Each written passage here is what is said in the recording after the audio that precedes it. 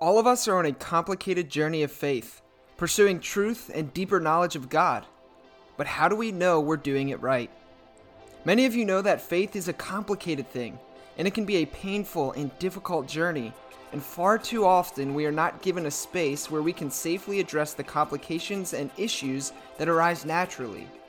My name is Joshua Patterson, and one of my best friends, Marty Frederick, and I have agreed to join each other in creating exactly that kind of space, where questions and critical thinking are welcome. We want to look honestly at the issues and questions plaguing the Christian church today, and to genuinely seek out what it means to live like Jesus in our ever-changing world, in our expanding universe, and in our pluralistic society. We believe that doubt is not the enemy of faith, but perhaps one of its greatest allies. We think that the Christian life is more about asking the right questions than it is about finding the answers. And we believe we are being called to continually ask those questions, renewing our minds and rethinking our faith in the process. Thank you for joining us on that journey.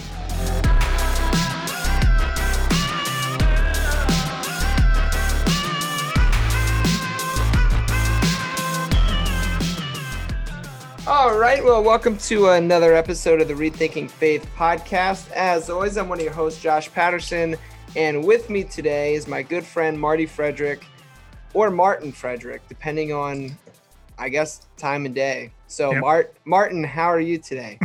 Marty, it depends on where I'm at. If I'm at REI, I'm Martin. If I'm at home, I'm Marty, or get over here or knock that off. You know, I'm still a child at heart. I probably shouldn't say what I call you, at least not at the beginning of an episode. At least let people get into the content that I can start, you know. Yeah, we don't want to scare anyone away from like wanting to listen to the rest of the podcast. Right. And so I'm gonna refrain from calling you what I like to call you, and then they can figure that out at a later point in time. Yeah, well, Josh, it's cool because I just visited Vermont. And I didn't realize that there were actual real life Montreal Canadiens fans in the world. I didn't realize that anybody actually liked that team, but I met people that were like, I was like, oh, like you guys like hockey? Oh yeah, love them. I'm a big Montreal fan. And I'm like, yeah, wait, really? I didn't know fans of the Canadiens actually existed. Yeah. Well, NT Wright, when we had NT Wright on, he was a Canadiens fan. Yeah. I have one of my employees. She's one of my bartenders. She's a Canadiens fan.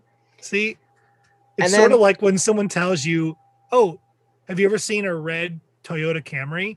You start seeing all sorts of Toyota Camrys for some reason. So like, yeah, it's got to be the way. Now that I've met an actual in real life Canadiens fan, now all of a sudden, like, oh, Josh, like I know this person, and then remember, right? It's like, oh yeah, I forgot about all that stuff. So right, no, I'm with you. It's crazy too. Like, actually, so my hockey season just started back up on Sunday. That was a lot of fun, but one of our players that hasn't played with us for the past 2 seasons is back, and his name is Max, and he's a legitimate French Canadian. Like, dude. Speaks fluent French, was born in Canada, lived there till he was like 25, moved to America because he fell in love with an American woman and didn't listen to the song and is now a U.S. citizen. But anyway, it was so cool to have him back. He's a huge Canadiens fan. And then also on top of that, not only did the Canadiens come back from 3-1 deficit in the playoffs, like down 3-1 to beat Toronto, they just swept the Jets 4-0. Wow. So they're making a splash in the playoffs this year, to say the least. Yeah, so that's probably why they were out with their colors flying, you know, because it's where I was about an hour from Montreal. So like it makes sense that there would be fans there. But, you know, being from legit hockey town. Yeah, that's right, Detroit fans. I said it. Chicago is hockey town. You know, it's hard to imagine anyone else as anything else. I mean, I know you as a Capitals fan, but that's about it. So that's fair enough. Yeah, and it's also interesting too when you said like their colors. It reminded me like, oh yeah, Montreal Canadiens, they're red, white, and blue as well. And I just think it's that. Then my ADHD brain jumped and said, yeah, isn't it funny that like here in America, everybody's so hyped about red, white, and blue. I bleed red, white, and blue. But then if you like look at world flags. like half of them are red, white, and blue. Yeah, including Like, the French flag, it's which is not the reason unique. why. Yeah, the French flag is also red, white, and blue, which is exactly why Montreal Canadiens would be red, white, and blue. Yeah, nothing to do with America. There we go. So, which, by the way, I'm well aware that me saying Chicago is hockey town is like super aggravating to anybody outside of Chicago, but I don't care. So yeah, there you go. It's our podcast. We can say what we want. Yeah, this is our podcast, right, Jace? We can talk about hockey for as long as we want. So. Yeah, Jace, fast forward through this part if you don't want to hear it. Yeah. So, well, Josh, but Jace can stop fast forwarding now because I wanted to introduce our guest. We have a guest with us today, everybody. So before I introduce him, just to say, I have known this man for 23 years.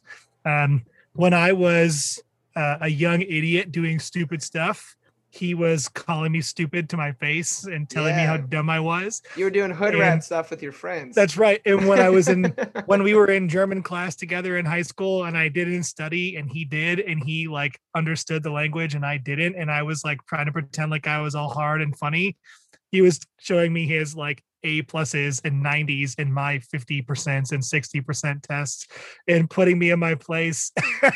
But the cool thing is that set the stage for a great friendship between he and I. So just want to introduce Father Nebo. How are you today? Great, Marty. Super happy to be here with you, man. Super excited to reconnect with you after all these years. Yeah. So just a couple brief background things just to get to know you a little bit. So just tell us who you are. What do you do? Why are you here? Oh, man. Okay. That's a lot. Well, my full name is Nebojsa Pantic, but I'm a Greek Orthodox priest. And, in Greece, my name is not very common because I'm from Serbia. It's a little hard for people to say my name. So ever since I was a kid, I went by Nebo. And then, when I was living in Gurney or around the same areas as you, that Midwest, they can't even do that. So they just did Nebo, which is what everyone called me by for years. But I grew up north of Chicago in Gurney, Illinois, and go Blackhawks. And what's it called? Went to seminary in Boston, and you and I actually met up there a couple of times as well when you were in seminary. And then met my wife, who's from California, and we moved out to California. And I've been here ever since in the Bay Area. Nice. So I'm in San Jose now, and I'm the assistant priest at one of the churches here. Awesome. So clearly we know who your hockey team is. We don't have any question about that. And for one of the first times ever, except for when we had, oh man, I always forget his name, but we had him on a while ago, and he's also from Chicago. He's a seminary professor, and he was also a Blackhawks fan. Professor David Fitch, Martin. Yeah, David Fitch. Yeah, Josh always remembers, and I always forget for whatever. I'm sorry, Professor David Fitch, that I keep forgetting your name. If you who's not listening to this podcast. Never listens to our podcast. So you're a Blackhawks fan. So we're good there. We're good. We are good. Yeah. Sorry, Josh. No, man. It's okay. Have you ever got to since you're in San Jose? Have you ever been to the Shark Tank, the San Jose? I have not, but I live down the street from it. I really want to go. I went to a D-League game with the Barracudas. Oh, cool! Which was super fun. Yeah, super fun. Awesome experience. Super great atmosphere. The Shark Tank is awesome. It's literally like 15-minute drive from my house, maybe like a 45-minute walk. That's on my bucket list of places to watch a hockey game. Yeah. If you come out here, you gotta stay at my house. Sounds good. Sure. All right. That's good for me. All right. That's better for me, man. Yeah. Sweet. Yeah, absolutely. Well, so as you know, our podcast is called Rethinking Faith. And one of the questions that we just like to ask people, just to kind of get to know them a little bit better, give our listeners some more perspective. What do you feel is the most important aspect of your faith that you had to rethink? Yeah, man, I really like this question. And to be honest, I've been listening to your podcast, so I get to hear everyone else. I get to think about it, And even in thinking about it, I was like, what am I going to say? Like, I don't really know. But the incredible thing for me is that, honestly, my dad's a priest. And so I grew up in the church my whole life. And I went to church almost every single day. For a while there, we went every day to church. And I never really knew what I was doing there. And then I went to seminary, and it was really a total hand of God thing for me to even go there. But when I was there, the thing that I really encountered was the actual Christ. Like, I actually got to know him for who he actually is, instead of this image or this thought or this tradition or this whatever I lived for my whole life. One of the reasons why I went to seminary was because my dad said, hey, when you go there, they're going to explain to you everything about the faith. And I said, wait. So you mean to tell me someone's going to explain to me what I've been doing for the last 19 years? Sign me up for that. Because I have no idea what's been going on, man. And so that was one of the main reasons. That was one of the biggest reasons I went, because it was mind blowing to me that I could get a degree in something that is by essence unknowable. Like, how can I get a bachelor's degree and then I could become a master of the divine? Like, how does that make any sense? Right? It doesn't make any sense.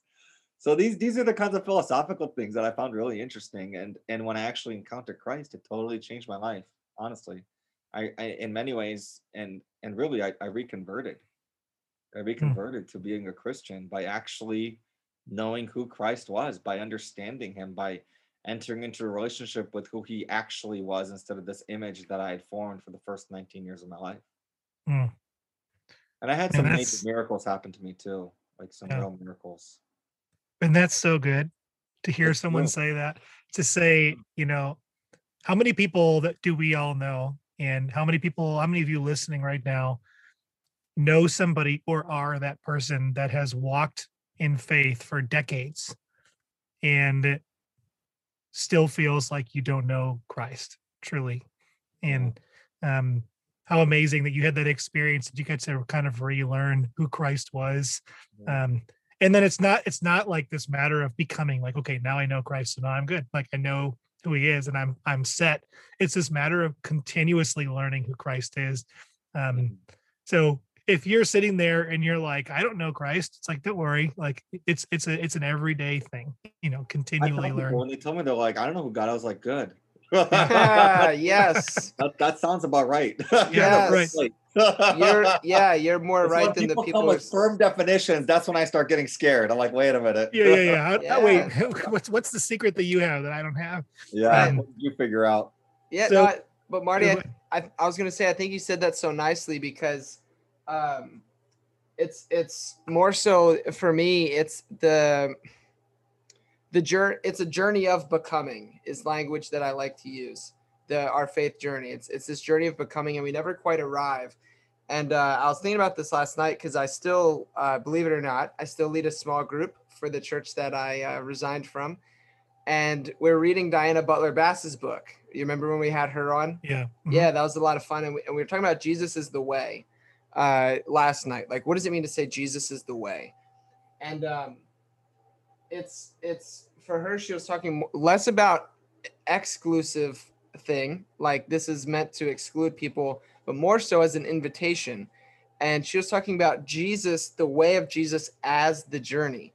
Like, Jesus is the way, Jesus is the journey, and the journey is what it's all about. It's not this place we arrive and then we're good, but rather it's this journey of becoming for, I guess, as long as we're alive, and then maybe even more later. I don't know what happens when I die, but at least for here and now, that journey of becoming is huge. So I'm glad you said that. Yeah. Well, and so, Father Nebo, so you are probably not probably, you are the first person that we've had on the podcast before that would classify themselves as Orthodox. I don't think we've ever had somebody on the show before in that area of faith. And so for us, this is a real joy. I mean, for me, like, not to sound like my grandma, she likes to say, this is such a treat, but like, it really is, like, to get to know this aspect of the faith that I think so much of us that have, whether you are listening and you've swam in like the evangelical circles and you still are, or you've gone through deconstruction and you're kind of not really sure where you fit, or like you kind of are like, I don't really know where I'm at right now. Like, this is an element of the faith that I think has, like, in many ways has kind of um, weathered the storm of a lot of that aspect of sort of like, I'm going to deconstruct my faith, and people don't know and so I'd love to just hear from you. How did you, like, what is it that, I guess the best question I'll ask is, what is beautiful about Orthodoxy to you? And not necessarily what makes it different, because I don't know that we need to compare and contrast, but just Sure. what's beautiful about Orthodoxy to you. Maybe talk about the history a little bit. Give us some feelings there. And I know you're very smart because I went to school with you. So. Thanks, Marty. Yeah, man. No pressure, Josh. You feel pressure? Because I feel the pressure. Yeah, now Gosh. you are the expert That's on it. Greek That's what I've been Orthodoxy. told. Yeah. If Marty says it, it has to be true. It is Yep. true. Whatever Marty says is true. It's in the Bible. Whatever. You know what's beautiful about Orthodoxy, and this is obviously our take on it, is that it's the fullness of the faith. It's the whole pie.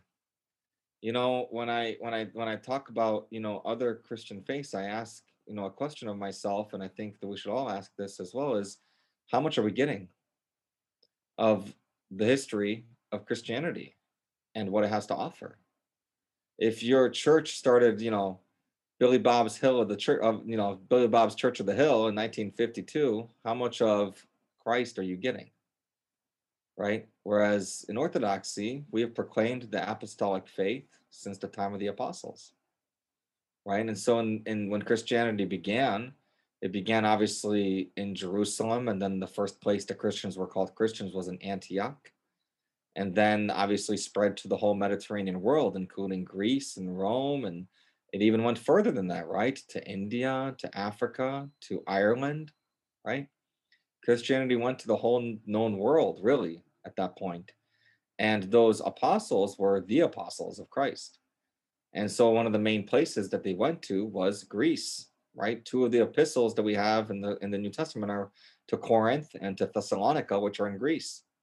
And so you can actually go on a pilgrimage to all the sites that St. Paul preached in Greece. And they built churches on every single one of those sites. So people have been proclaiming the message of St. Paul since St. Paul. There's a great story in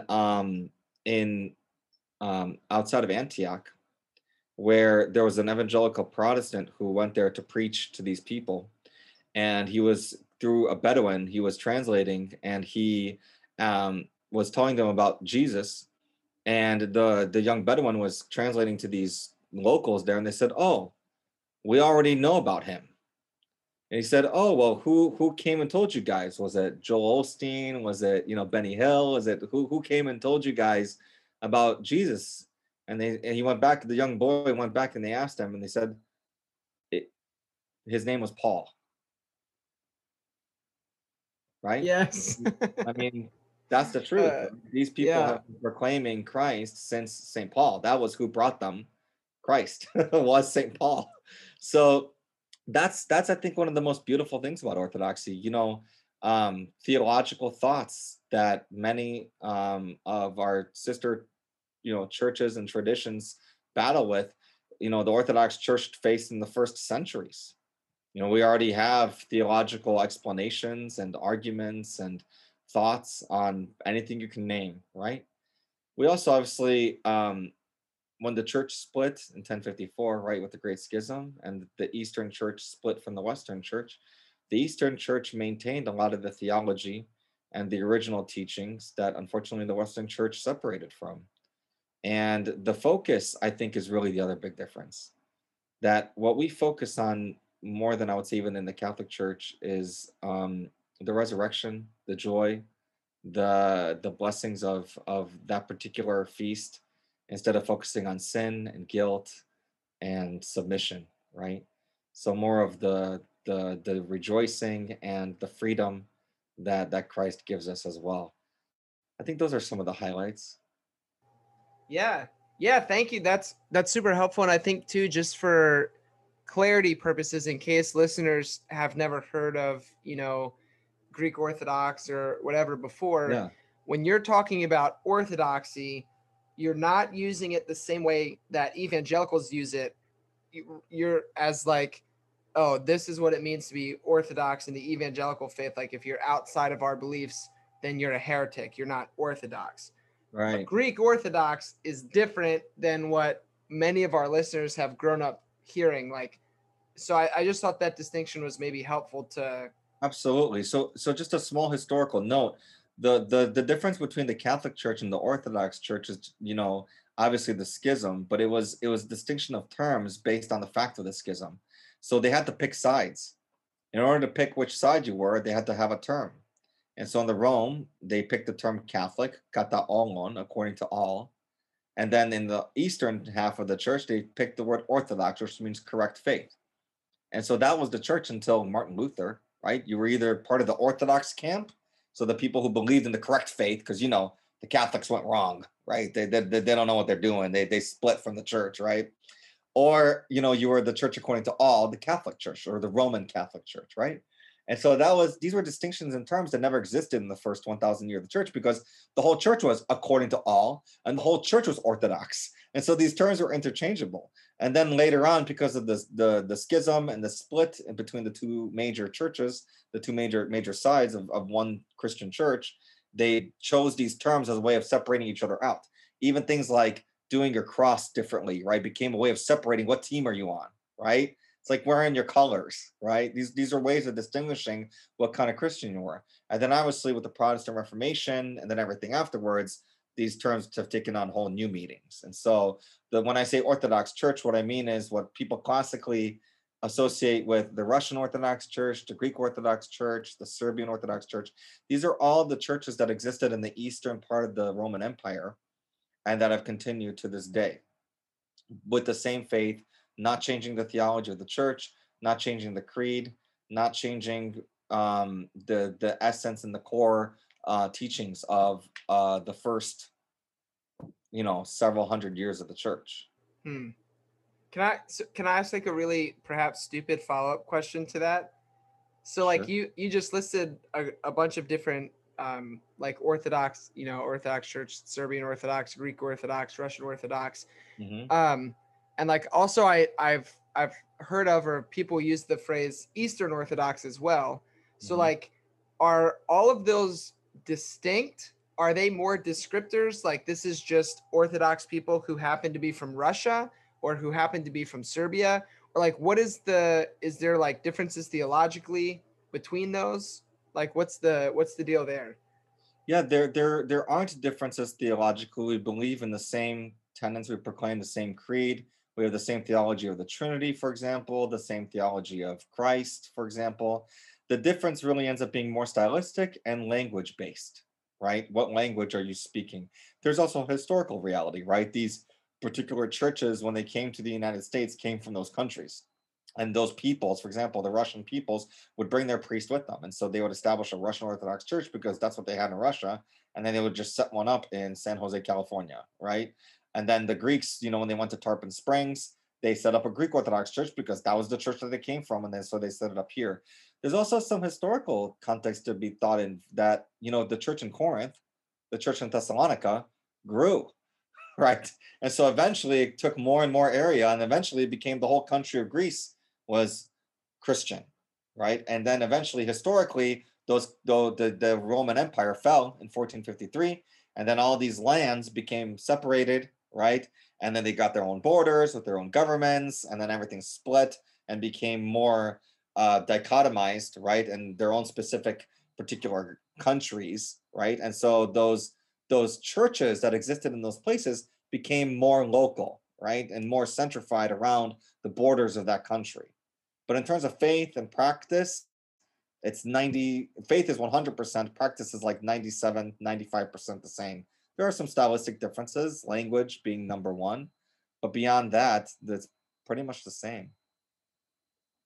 Sweet. So I'm going to ask also what may be considered a dorky question, but and this might get too into the weeds on some stuff that we don't maybe need to talk about, but I just was thought of it. So amongst the Great Schism, there became these two separate entities, these two separate churches. And I remember, being a bit of like a history nerd myself. There became two popes at that point, and like they were like, well, one's not this one's not legitimate, this one is, and it was this big huge deal. That was I guess what it, yeah, West. right, yeah, right. So I guess what I'm curious about is what was the element of faith that caused them to say, we can't do this, like we're splitting, we're doing our own thing.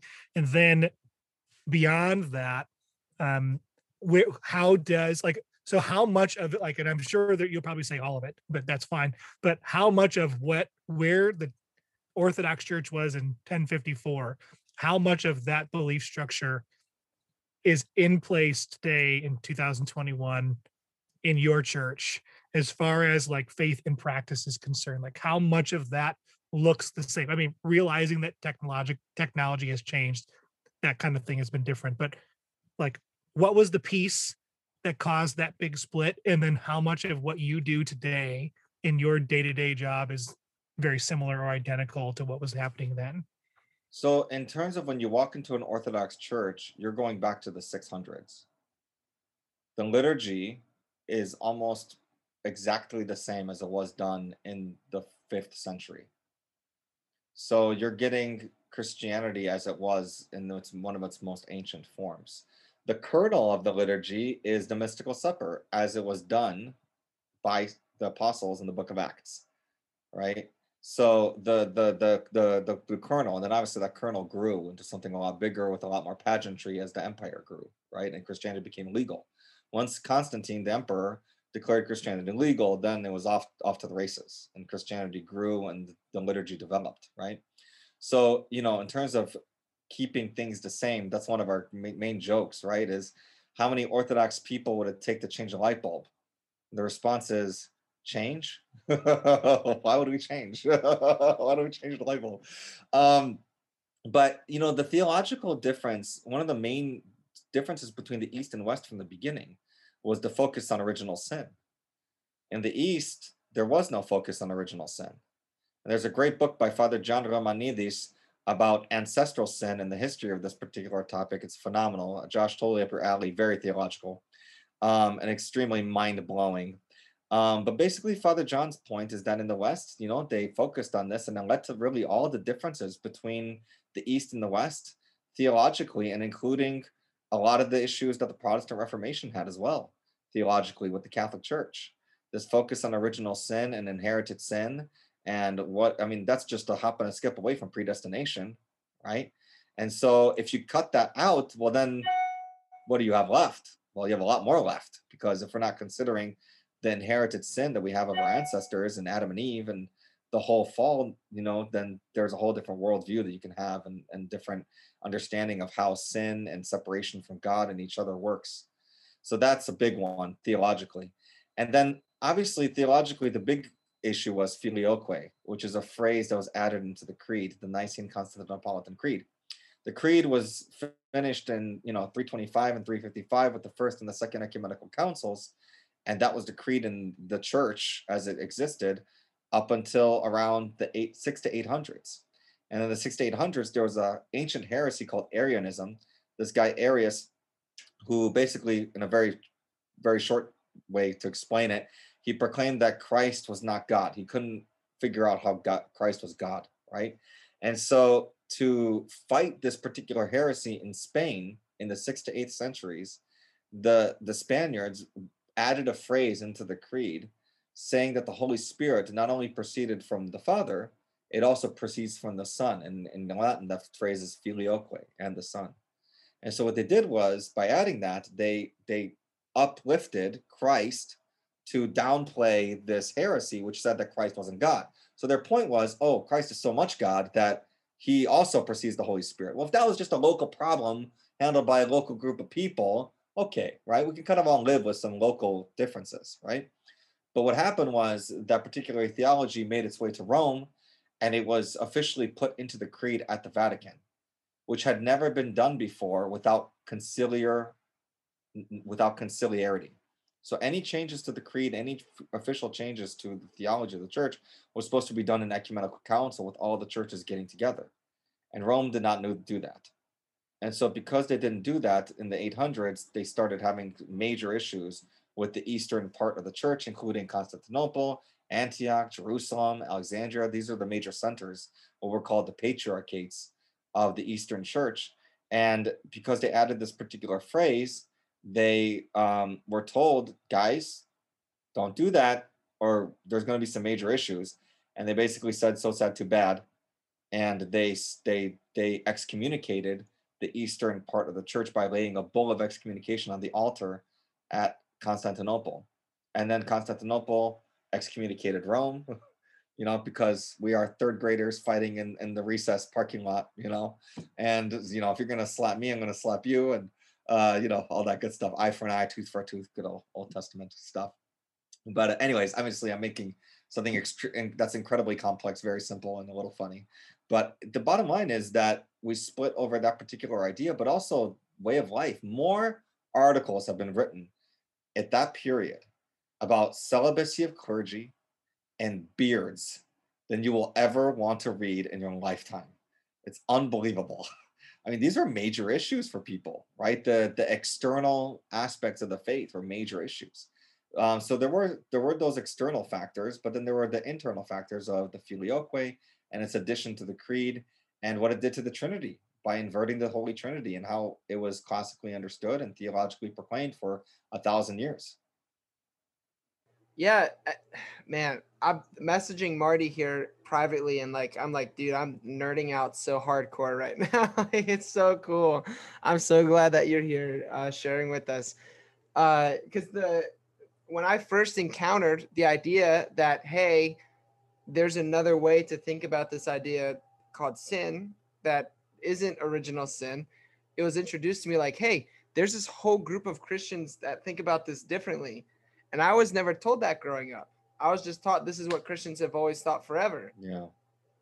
But it's just, that's just not factual, And I've been, especially in an episode that Marty and I recorded recently, I slipped up in my language and I said most Christians, blah, blah, blah. I forgot exactly what I said. And the guy we were interviewing, Gabe, stopped me and he was like, hey, Josh, not to, be a dick, but most Christians don't believe that.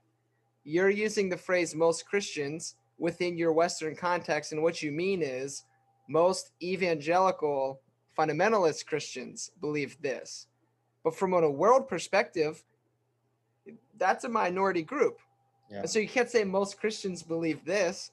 And so that I remember that discovery was like mind blowing to me. And I was like, whoa, the Christian faith is so much bigger, so much more beautiful, diverse, broad than I was led to believe. And that was good news to me. Yeah.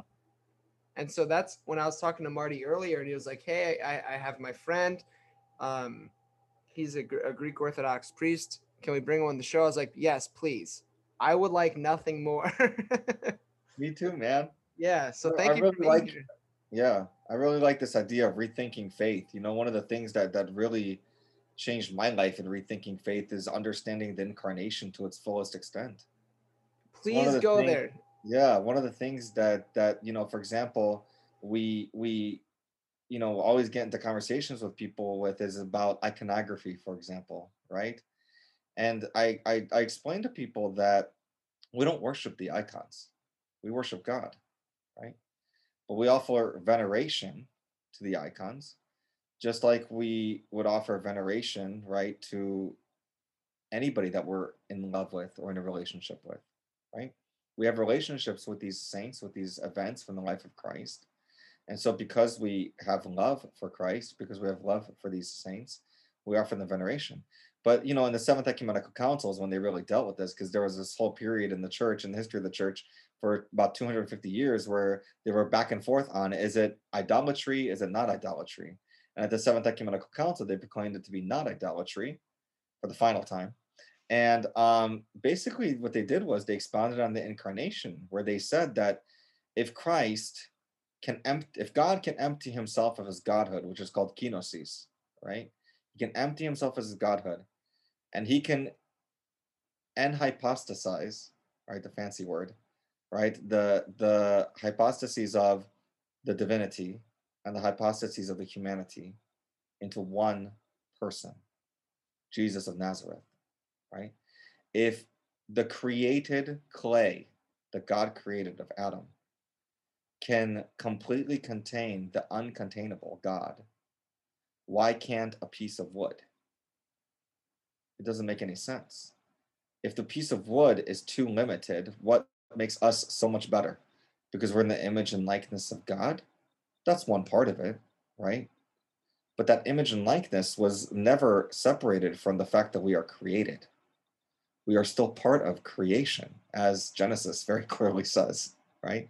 And so that means that we have in our essence as human beings this label of being created. And so the created can now contain the creator. And so that's why bread and wine can contain the body and the blood of Christ even after his death and his resurrection. So, okay, so the bread, so some people say, oh, okay, well, that's communion. Well, what's the difference? Right? This bread and this wine are completely human constructs, right? That we create from our own hands. And so why can't a piece of wood? How is the wood lesser than the bread and the wine? Right? Now, there's obviously a lot more to be said about this, and sacramental theology aside, just a basic understanding that this incarnational concept is extremely important in Orthodoxy and is the centerpiece of everything that we do.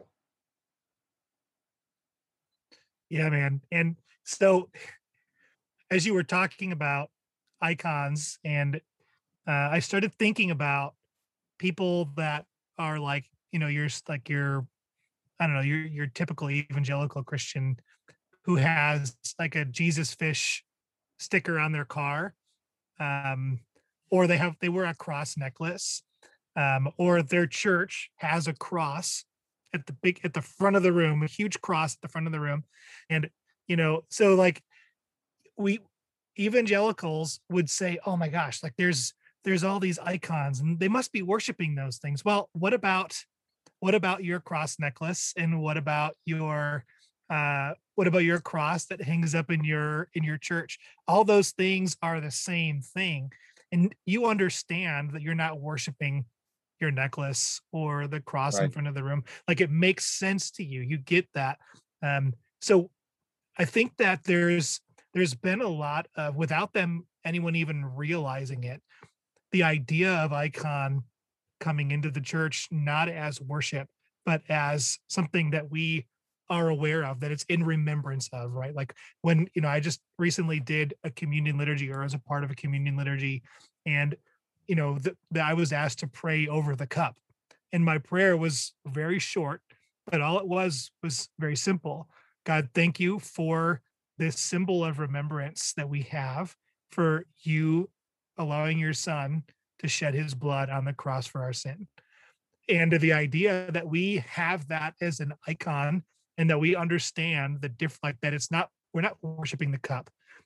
We're not worshiping the cross. We're not worshiping any of those things that we can hold in our hands tangibly, but they bring us to that different place of remembrance.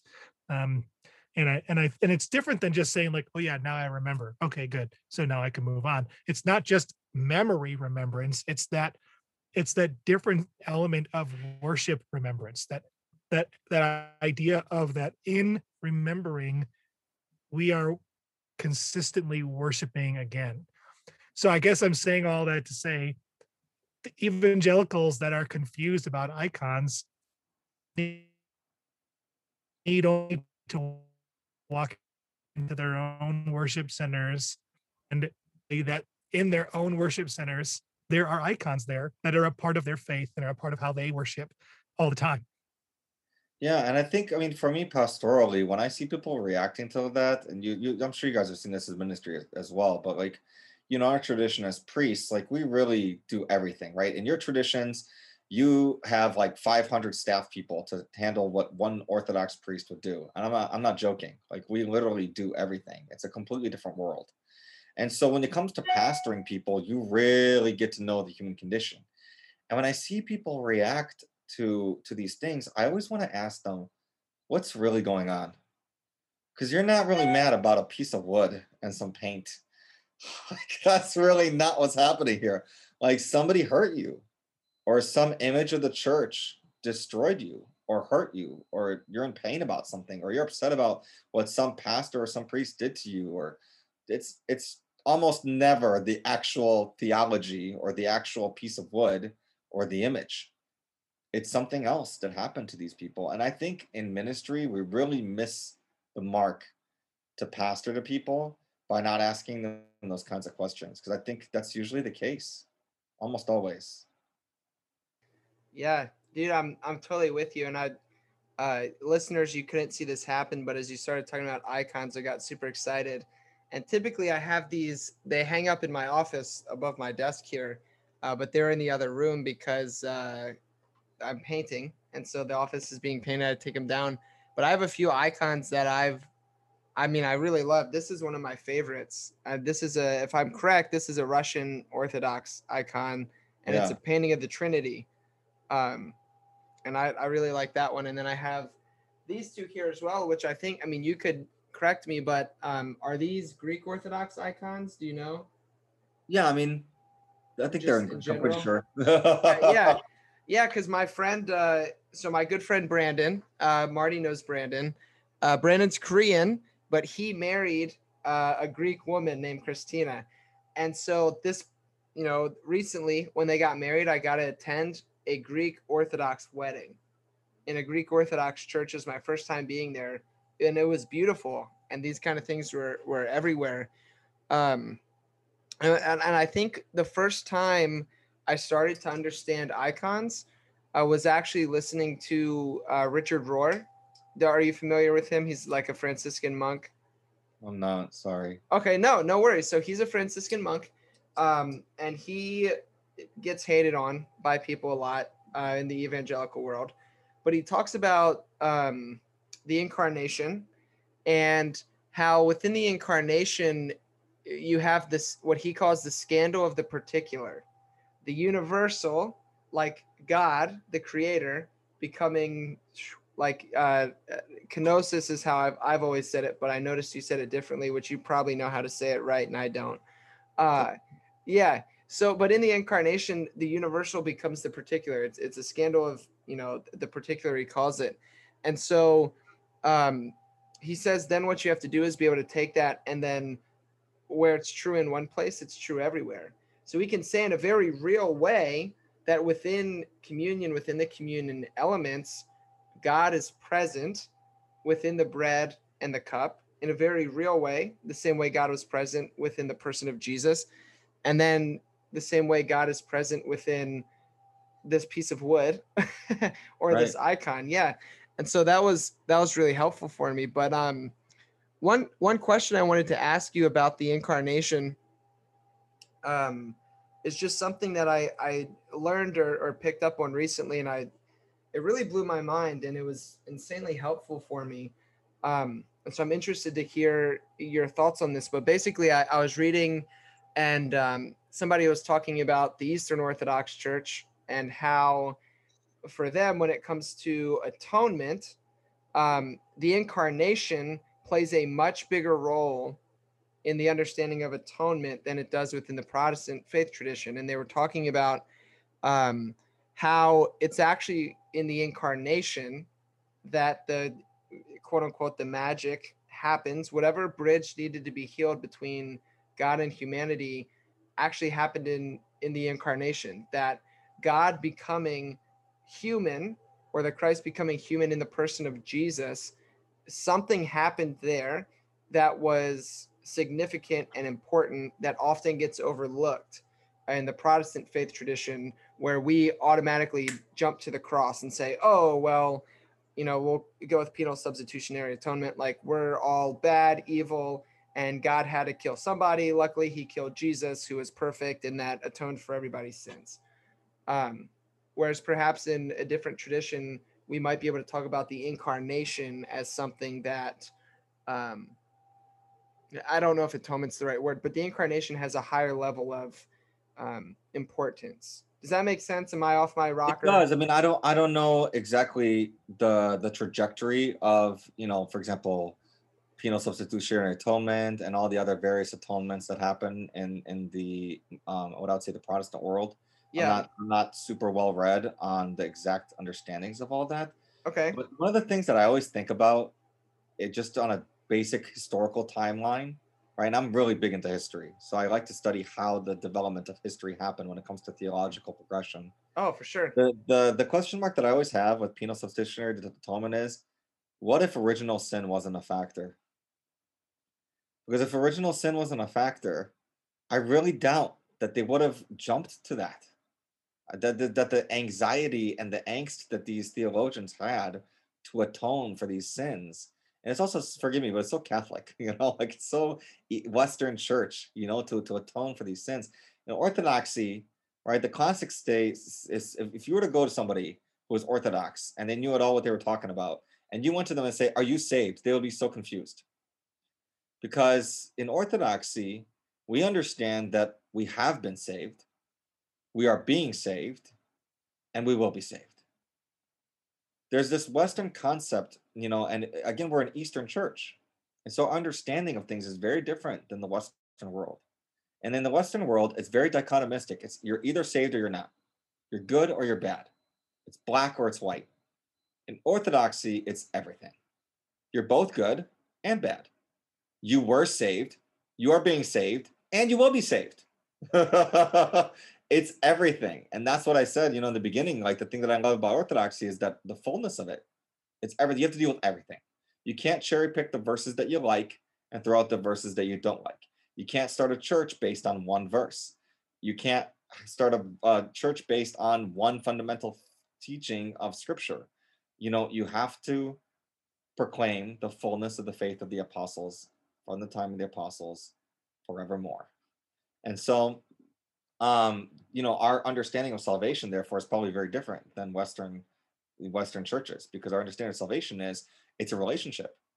It's a relationship with a man, a person, Jesus of Nazareth, who is also the only begotten Son of God. And so we need the human part, because God only knows I'm not the incarnated one. Right? We need him to be incarnated because I need somebody to understand what the heck I'm going through as a human. But we also need the God part, because I can't save myself. Right? And so we need both. If I'm only focusing on one and not focusing on the other, well, then something in my salvation is being messed with. Right? And I always tell people, whenever they talk about anything theological, I always ask them, how does that impact our salvation? Right? So if atonement is something as simple as saying, I'm saved, well, forgive me, but that's too simple. And it's not the fullness of what the scriptures has to say. It's cheap. Honestly, it's cheap. If I just have to say it, that's all I had to do. I don't remember Christ doing that. I remember him doing a lot more than that. So the reality is that when it comes to salvation, Saint Maximus the Confessor, who is a 6th century church father in the Orthodox Church, an incredible theologian, literally an amazing theologian, somebody that will blow anybody's mind who's even at all well versed in theology. He had this beautiful image. He said, being in heaven is being so close to God that we can embrace him. And scripturally, we know that, right? From Lazarus and the rich man, right? Being in heaven is being so close that we can embrace him, being in Abraham's embrace, right? And being in hell is being so far away from God that we can't even feel his presence. So what is this showing us? It's showing us relationship. Everything is based on how we know this person. If you spend 80 years of your life never knowing God, never having any relationship with him, not doing anything that would even mimic what we would call Christian behavior, right? Well, we don't know, right? Because God in the end is going to judge us all, right? But our soul has a propensity to be in the relationships that we have it in this life. And the opposite is true, that if we get close to God and we spend our life getting close to God, especially on purpose, and especially in knowing him on a deeper, more intimate level, well, then our soul will reciprocate that, because we are body and soul, right? And so it's really all about relationship in Orthodoxy. Every aspect of our theology is just another nuance. Every aspect of what we do in the church It's just another nuance of explaining relationship. It's a way of living out our life as Christ directed us. People talk about something like lighting a candle, right? Why do I got to light a candle, right? Well, St. Paul and the original Christian church, when they met at night, they went in the dark of night, and they went with lanterns. And they would put their lanterns in a little alcove, and then they would go to the upper room, and one of the apostles would come by, and he would share the message of Jesus Christ and break the bread and bless the wine, and that was the agape meal, right? Well, then some people would die, right? Old age, disease, who knows, right? It was the first century.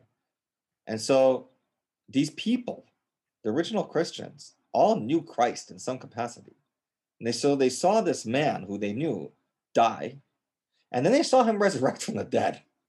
This is a completely out of world experience, okay? Like this has a life-changing experience. And so here they are with their Uncle Tom, who just passed away, and they don't know what to do with this guy. Is he going to resurrect from the dead? Nobody knows, right? Christ died. He resurrected from the dead. What are we going to do with Uncle Tom, right? Well, what they did was they would bring the lantern of that person and still put it on the spot that they put it on as a remembrance that they are not dead. And St. John, and the Gospel of John is very clear about that, right? That Christ is Lord of the living, not of the dead. And so if we really believe in the resurrection, then of course we're going to light the candle for this person that existed before us and even for us, right? And that's from the Old Testament even, right? And we are, obviously, Christians are a continuation of the Old Testament church, right? And so there's all kinds of things to talk about when it comes to that. Yeah. Well, and as you were talking earlier about understanding different aspects of between Western and Eastern, obviously in the Western faith traditions, it's not really it's about this simplified measure of becoming. I became a Christian on this date, and so now I'm there. I've arrived there. There are other aspects, other denominations that have things more that are like, I became a Christian on this date. Then I was baptized in the Holy Spirit on this date, or I had my baptism on this date, or I had my first Holy Communion on this date, or something like that. But it sort of is almost it's almost so Americanized we can taste it in this element of there are these goals to attain, and you attain them, and then you are finished with it and you no longer have to think about it. And so that's, as you were talking, that was something I was thinking about. But you mentioned hell a few moments ago, and I love to go there, not go to hell, but I want to talk about the topic. Marty, you heard it here first. Marty specifically said, I would love to go to hell. So the real question, perhaps you're already there. Maybe, I don't know. No, probably not. Not yet, anyway. $6.95 in Baltimore is hell. Yeah. So the question that I think begs the asking, as you were talking about it, if original sin isn't a part of orthodoxy and faith, then what is hell? Like I said, St. Maximus's image is really the perfect one, which is that it's being as far away from God as possible, right? Or even this idea of that his love would feel like a burning fire because we've lived our whole life away from him, right? And so somebody who loves us that we don't want to be around, if they show that love, well, they're like, ew, get away from me, right? That love is like a searing fire to you, right? There's a great image from, I think, St. Isaac the Syrian. I'm gonna mess this one up. I can't remember the source right now, but I'm pretty sure it's St. Isaac the Syrian, where he said that in hell, there's gonna be this long table, and you can only eat the meal that's in front of you with an extremely long fork that reaches to the other end of the table. And so everyone's trying to figure out how to eat their own meal with this extremely long fork, and they can't, and so they starve. In heaven, it's this long table, and everyone's got the fork, but instead of trying to eat for yourself, you're feeding the person across from you, right? It's really, when it comes to heaven and hell, it really is about relationship. And that's what God is going to judge us by, right? This judgment that God is going to come by, he's going to show us and ask us, what did you do? Right? The scriptures are clear about that, right? What did you do? Did you feed the hungry? Did you clothe the naked? What did you do? What happened? right? And everything that we've done is going to be born in front of us. The truth will be told. And so, right, there will be that judgment. But at the same time, we know that God is merciful. And so this is the thing about Orthodoxy. Hell is everything. It's all of the images. We don't just pick one. We don't cherry pick the ones that we like and leave the ones that we don't like. We have to deal with everything. That's a very difficult thing to do theologically. It's a very difficult thing to do spiritually.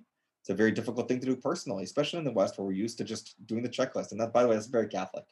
That's very Catholic, which is so funny when Protestants do it, because wasn't that the whole point, guys, to get away from that? But, just throwing it out there. But it's very Western Catholic checklist. I did this, this, and this. Here's my penance. Go do the 40 Hail Marys and then move on, right? Like it's very transactional.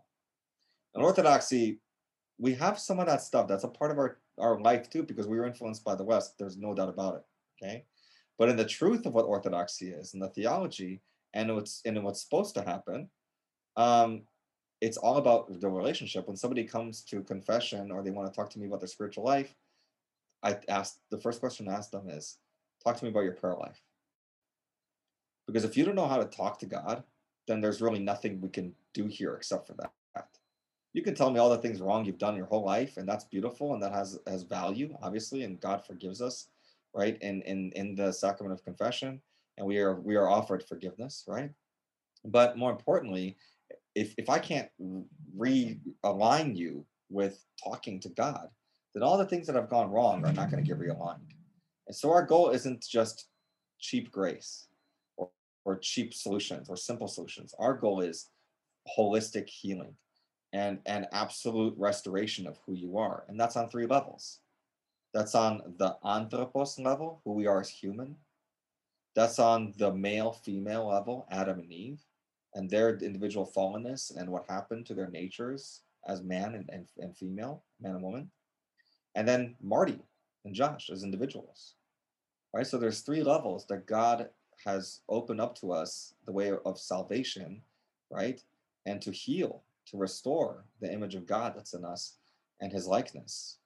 And so that's the goal in Orthodoxy, is complete restoration, complete healing, to be realigned with this person. And it all has to do with the relationship. That's why that question of what's your prayer life like is so important, because if you don't have that relationship, well, then, I can give you all kinds of answers, but if you don't know how to pray, then those answers aren't really going to go anywhere. They're not going to be rooted in anything. And so when it comes to question of hell, it's really a question of where are you? Just like when Adam fell, right?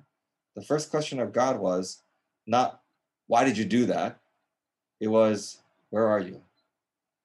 He's trying to restore the relationship. He's not trying to punish. He's trying to figure out what happened. And so we live in that world where we try to figure out what happened, because we're not here to condemn you. We're here to show you what happened and to find a way back, which is what Christ did. Yeah. Your whatever is healed, go and sin no more. Right? We're going to heal you and then figure out a way to not sin anymore. Yeah, it's a picture of to use legal language, because that's what us good Western Protestant Christians do. It's restorative justice in compared to retributive justice, and that's huge. And so for me, it's like, I mean, at least in my mind, I can make this connection, but within the Orthodox Church, is there room for some sort of patristic universalism or ultimate reconciliation, or is that not necessarily something that is made space for? Because does God still allow those who choose not to reciprocate love? Maybe that space, hell, is reserved for those people, and they experience the love of God as painful and searing, like you were talking about.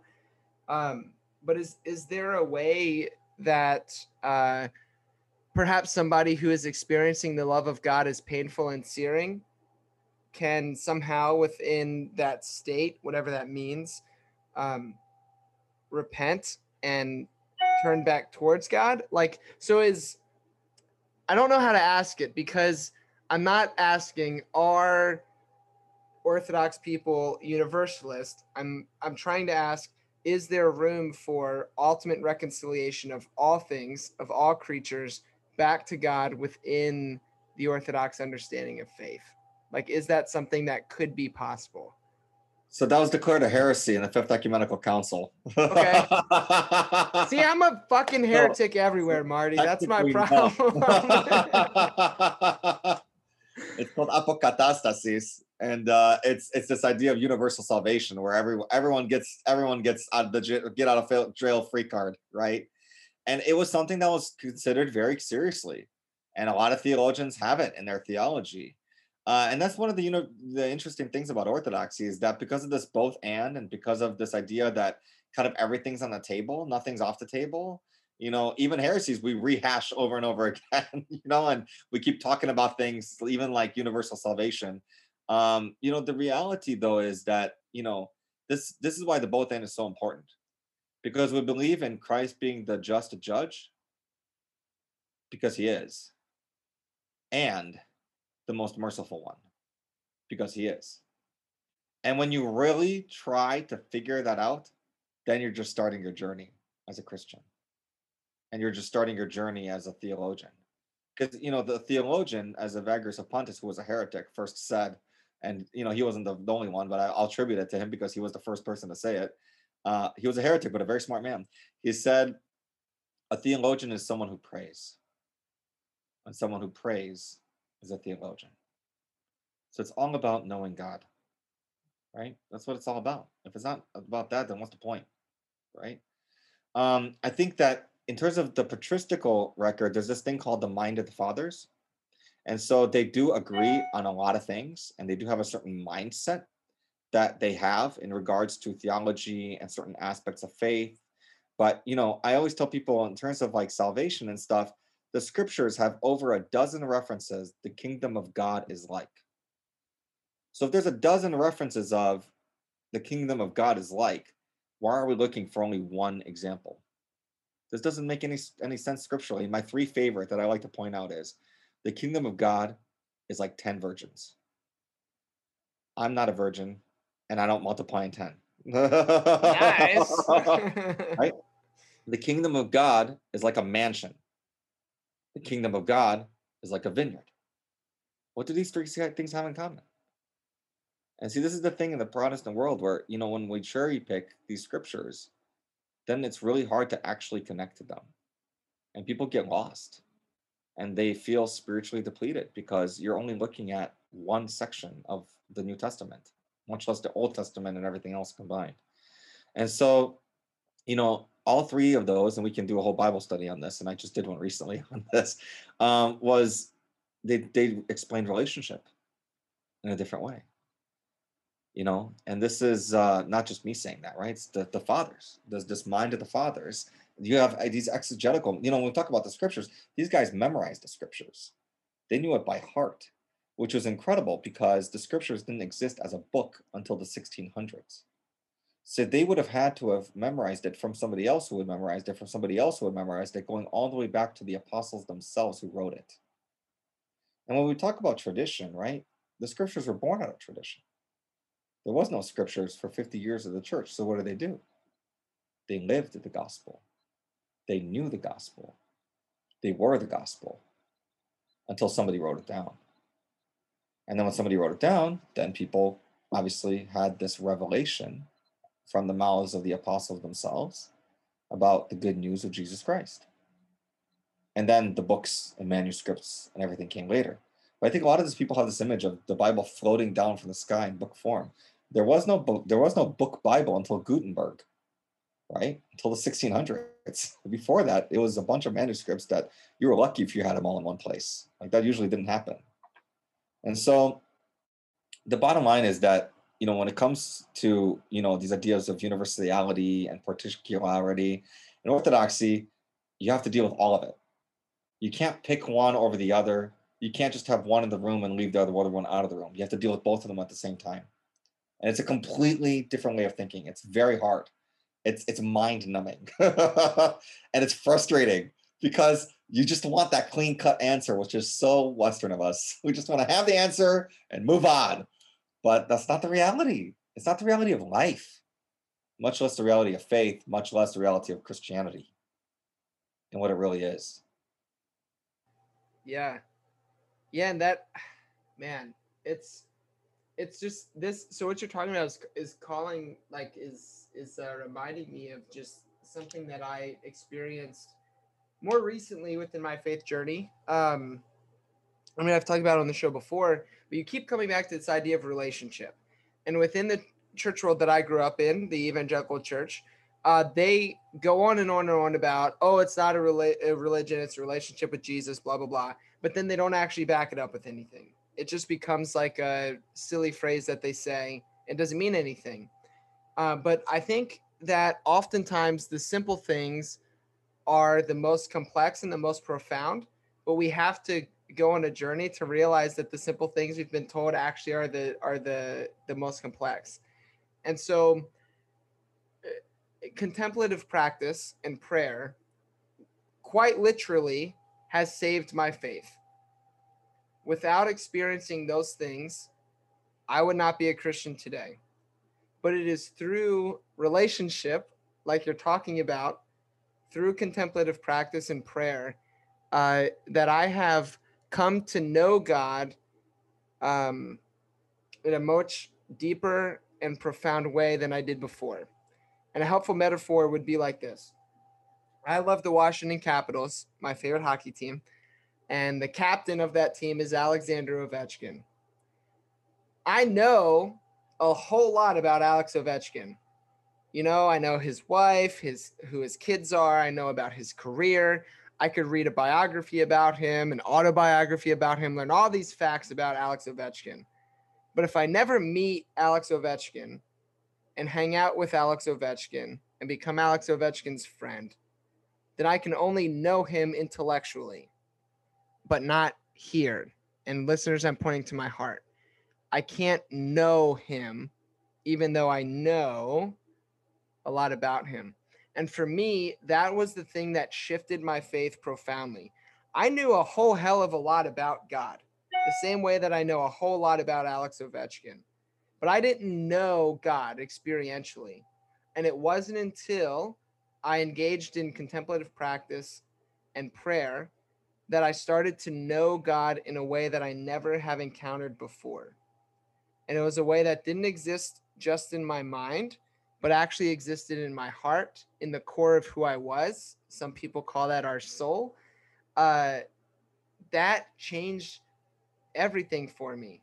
And it seemed, and so when you talk about relationship as such, like you keep bringing that up, this relationship that keeps coming up, this whole conversation as like a core proponent or aspect of what it means to be Orthodox. It's like, well, dude, like maybe my problem is that I was born into a Southern Baptist evangelical church, and maybe I'm better fitted for these Orthodox homies. That's who I got to go start hanging out with. I don't know. That was a lot, and I didn't really ask a question. I'm just like, we'd be happy to have you. And one of the interesting things about Orthodoxy too is that we don't proselytize. So we don't go get souls for Jesus. Thank you for that. Show up, we live our life, and if people find it something that they want to join, then they can join too. But you know, one of the things that I tell people is, you know, in creation, God created nothing, and then He created something to share His love. Right, the most basic understanding of that is to share His love. He could have just stopped there, just created space and be done. Didn't have to do anything else, but He didn't. Then He created Earth. And of all the planets in the world, right? Mercury is, you know, hot, Neptune is cold, right? In this particular planet, He created these mountains and valleys and forests and rivers and lakes and oceans, right? To make His life more, His love more imminent, more tangible, more intimate. He could have just stopped there. Could have been done. But He didn't. He then created animate things. This is so wondrous. Animate things, animals, right? To make His love more finite, more intimate. And if you've never had an animal, you know, you can only imagine. But for those of us who've had animals as pets, There is an incredible intimacy that you can establish with pets. And God could have just stopped there. I'm done with the animals. That would have been a whole life, billions of lives, right? In life forms. But he didn't. Then he created us. And even with us, it was not good for man to be alone. And he created Eve. And what does that show us? It shows us that, can we pray to God in space? Absolutely. Can we pray to God in the mountains and the valleys and the oceans? Of course. Can we have a knowledge of God through animals? Of course. But there is no more powerful knowledge of God or love than in another human being. And I would challenge anyone to prove me wrong on that. Yeah. And so this is really the question. What kind of intimacy do you want with God? What kind of relationship do you want? Because if you want an incredibly intimate one like you have with your loved ones and your friends and your family and your wife and your husband and your children, or do you want one just like the one that you have with your dog or your cat? Or do you want one just like when you go to the forest and you feel this openness? God is present in all those places, and we can encounter him in all those places. But if we want to really get to know him, it's only going to be through another person. And of course, in our faith tradition, it's through Jesus of Nazareth, Jesus Christ. And so through him, we can know God in the most intimate of ways. And this is why that incarnational theology is so important, because he has left us these things, including the bread and the wine and the oil. And I mean, all these sacraments come from the scriptures, guys. It's not like we woke up one day and said, hey, let's do this, right? They also come out of the tradition of the church, which happened before the scriptures. Christians were doing this from the first centuries. There's texts that prove this. And so the reality is that intimacy is really the question. That's the question that answers all these questions. What do you really want? Do you want a God that is going to completely empty himself of even his godhood to come to be in your life, to assume everything, the good and the bad of who you are, all the way to your humanness, your maleness, your femaleness, all this stuff? He will assume all that if you let him. But see, this is the thing about freedom. God is all powerful except for in one thing: freedom. He is limitless in one thing, except for one thing: freedom, our freedom. And so this is the thing that, in your case, Josh, right? If you're constantly in your mind, well, you're not letting anything in. And God can't break through there, because that would break your freedom to be thinking all the time. That's your freedom. You're free to do that. And so by you escaping that thinking all the time, and what we call noetic prayer, the nous is where the soul resides in the Orthodox tradition. It's this very complex thing. But anyways, what we call noetic prayer, where it's just encountering the mystery, encountering the other, encountering something beyond us, metaphysics, right? Encountering God. Saint Gregory Palamas, a 13th century father of the Orthodox Church, his disciples once asked him, where can I find God? One of the most powerful questions ever. And he said, you can find God in the vibrancy of silence. And if you ever go to a perfectly still place, the air will vibrate around you. And that's the presence of God. And so, that's what you're looking for. That's what you're talking about, right? But you have to create that space, because if you don't, God won't break you. He won't go past you. He won't dominate over you, because that's a totalitarian God. And I don't know about you, but I don't want to believe in that guy. And again, it's just not physically true, right? If he was really totalitarian, then everything would be run in that way. And it's not. It's just not. Just basic facts of life around us. So I don't know if I answered your question, but I think I think you did. You're hitting it right on the head. Yeah. I'm so excited.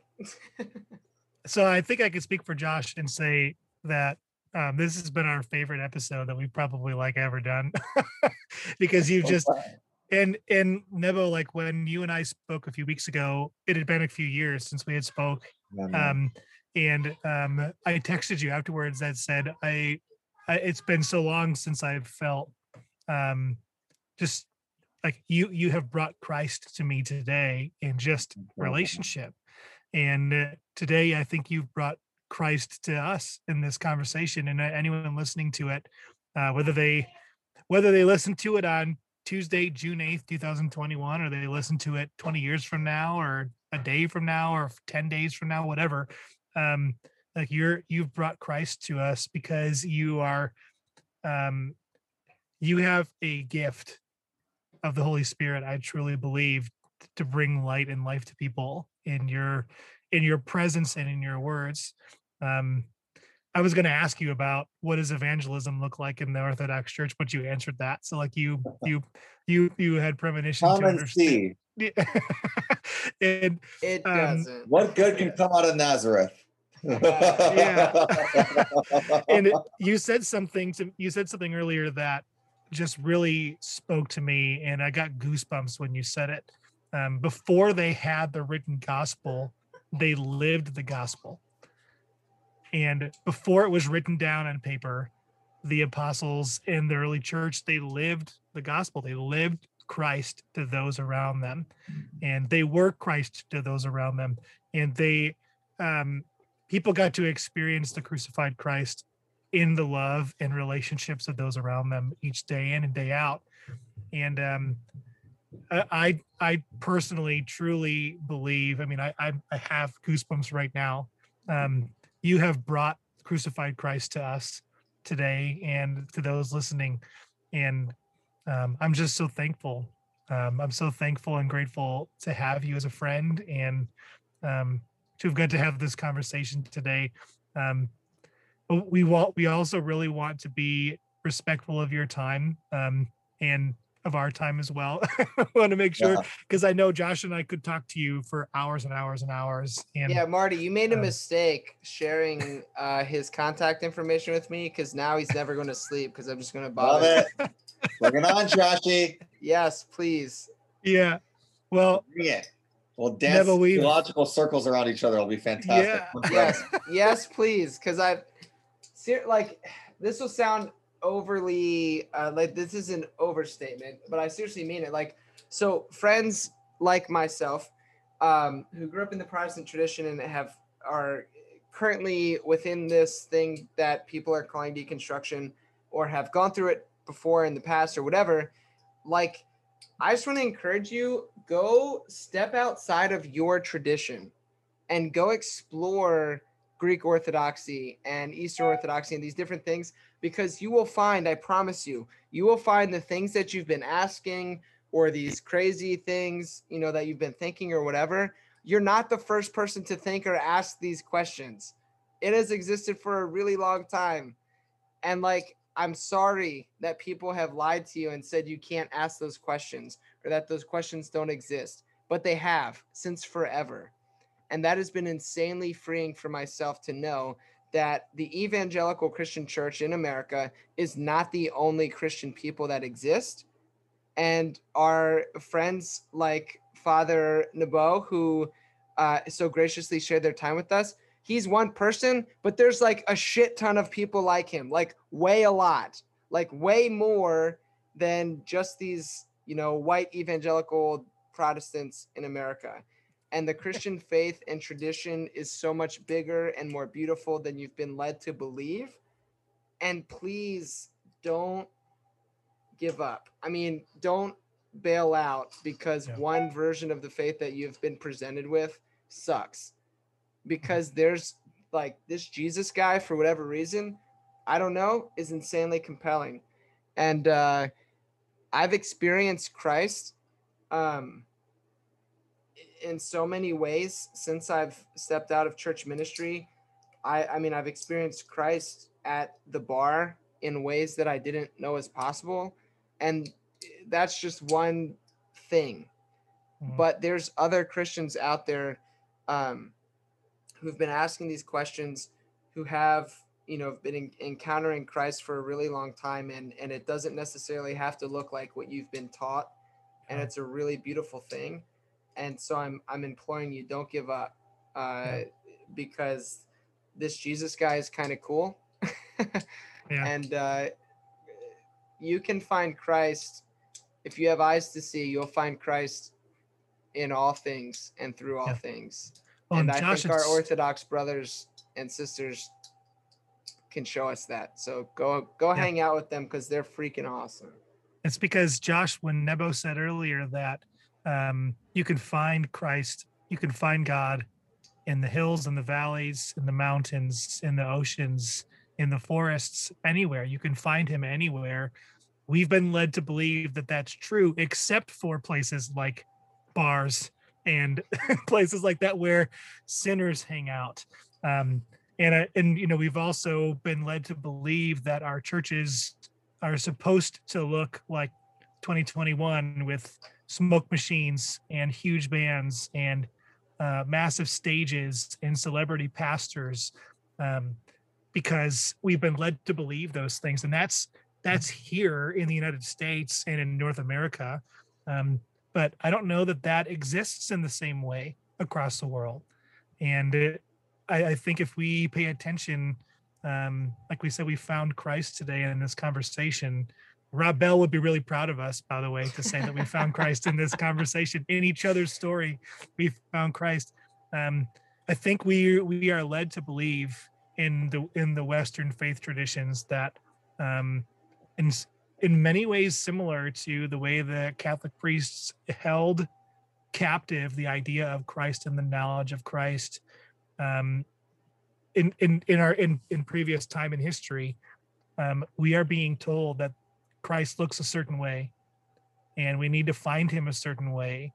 And we don't need to get into all that because I know we could keep going for hours and hours. But Nebo, thank you so much, Father Nebo. Thank you for talking with us. And amazing. Thanks, guys. Thank you for letting me share. Yeah, thank you for being Christ to our listeners, guys. And you know, I don't know if you want this. If you don't, you can say not interested. But you know, is there any way that you would like people to come into contact with you, or if that's not something you're interested in, you could just say, I'm going to live my life. But no, I don't mind. I'll give you my email. Yeah, email's the best way to get a hold of me. I take a lot of phone calls, so phone calls aren't always the best, but email's really good for me. Well, maybe we can place that in the show notes, and we can snag that and put it down there for sure. Yes, for sure. Well, hey man, wow, I definitely will. I know it's not for you, Nebo, but it's 8:12 here, and I will be going to bed tonight feeling like I have I've been spiritually restored. So thank you so much for your conversation and for your vast knowledge, which, by the way, like most like Protestant pastors don't have all that historical knowledge and understanding, and to be able to be like, oh, when Josh was talking about patristic, like, oh, well, that's the heresy from the Fifth Council. Like most people don't have that knowledge, and like, so you've brought so much to the table for us today in this conversation. So man, Josh, do you have anything else to add? No, I want to say thank you and extend a welcome. You're welcome to come and hang out with us anytime. I'd love to do this again and to talk more. There's so many interesting things that I want to learn from you guys, and it's such a different world, you know. Like I think that's the thing that I got the most out of it myself, is that you guys come from such a different perspective and such a different theological upbringing, and the things that you were taught and how you understand Christ, you know, and your understanding of Scripture is so different than us, and there's so much to be learned from each other, you know, that we bring things to the story of who Jesus Christ is, and it's really wonderful as long as it brings us into a relationship with him. Yeah. To be ecumenical. Wow, what a concept, right? There we go. Or at least try. At least try. Yeah. Yeah, no, I'm just grateful for the time we spent. I told Marty before that there was a time I reached out and tried to have a Greek Orthodox priest on, and he just wasn't really about it. Which I respect, I understand. And so when Marty was like, hey, can Father Nebo come hang out? I was like, yes, please. Times 100. I do have one request, that whenever I do anything like this with other people, I have this really, it's not silly, but it's a very what seems to be like a pietistic thing to do. Go for it. Really from the heart. And that is that if you guys can at least one time before the day ends say a little prayer for me. Yes. Yeah. I would appreciate that. In ministry, when you're the priest, everyone asks you to pray for them. And it's very infrequently that anybody ever prays for their priest. Yeah. For their pastor. And it's something that really sustains us in ministry, that when people pray for us as the minister, as the pastor, as the priest, it's something that really unfortunately happens very infrequently, at least in my tradition. So I covet your prayers, and if you could do me that joy and that blessing, to just say a little prayer in whatever way you want for me, I would greatly appreciate it. Sounds not good. For the sake of boasting and praying in private or in public, because I know Jesus says when you pray, go into your room and close the door. And I will definitely be doing that. But Josh, we never a scriptural literalist. Yeah, we never end our podcast this way. But maybe, what if I prayed for you right now? I would love to do that. Well, and can I add a caveat to it, Marty? Yep. You pray, and then I'm gonna do something that I used to make fun of when I was growing up, and I'm going to recite a prayer following your prayer. So you say your prayer from your heart, and I'm going to read a prayer that someone else said, and then we'll wrap up things that way. So we're not going to do our hockey ending. We're not going to do that. We're going to do this, and this will be our ending. Go Caps! Woo! Go Caps! Yeah. and then I'll teach you guys an Orthodox prayer that actually comes straight from the scriptures. There we go. Your minds even more. There we go. So we'll go Marty, prays, Josh, Nebo. Father Nebo, yes. Yeah, all right. Let's do it. Let's pray. Oh, Father, we just thank you from the bottom of our hearts for the love that you have shown us today through relationship in a new friend on Josh's part and an old friend on mine. And God, we understand that you are the giver of life. And God, I pray that you would shower life over Father Nebo, that you would shower peace and joy over him. I know that the road we walk in life is never easy. And I pray that you would shower life over him, that you would allow him to see that he is loved not only directly from you, but from those around him and from those that he comes into contact with, that not only would he bring peace to them, but they would bring peace to him. God, give him the ability to know and sense and feel with real tangible feelings that he is loved and he is cared for and that he matters in your kingdom. And God, allow Father Nebo to understand that he is loved by me and that he is loved by Josh. And that when it all is said and done, God, everything that we do is for your glory and for your honor. None of it is for our goodness. None of it is for our desires. None of it is for our glory. It is all for you, God. Everything that we do, whether it be praying with a parishioner, whether it be leading a song, God, whether it be pouring a beer at our pub, God, everything we do is for your glory, and nothing we do that is for our own benefit should be honored. So God, give us this understanding of your glory and give us this ability to see that you are love and that we are loved by you. Amen.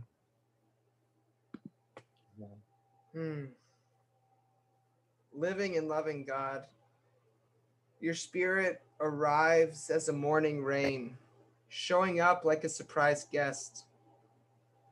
Listening to her voice at my heart's doorway, I discover her name is love.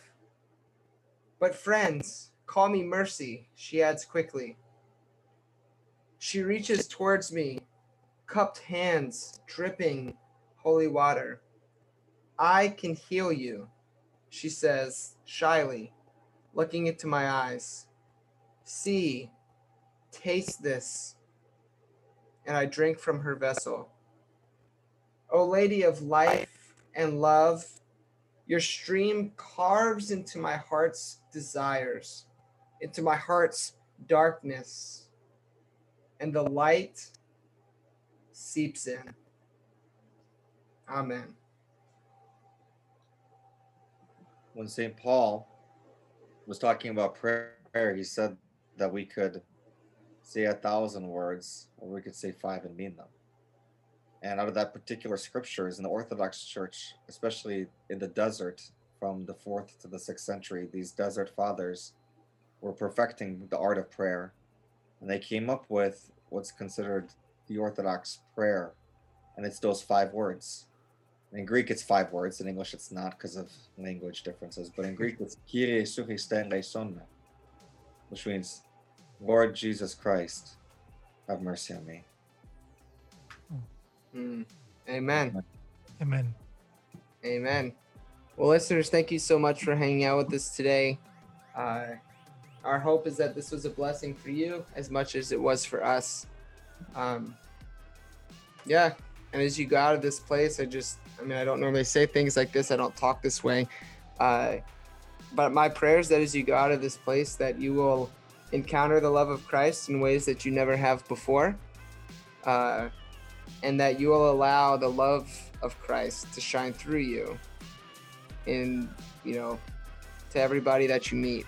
And also I pray that in every single person that you encounter, that you would have eyes to see the face of Christ in each and every single person. And that you would allow that to transform how you live your life. And go Caps. Go Hawks. Go Blackhawks. Yes. Peace and love. Thanks, listeners. Have a good time.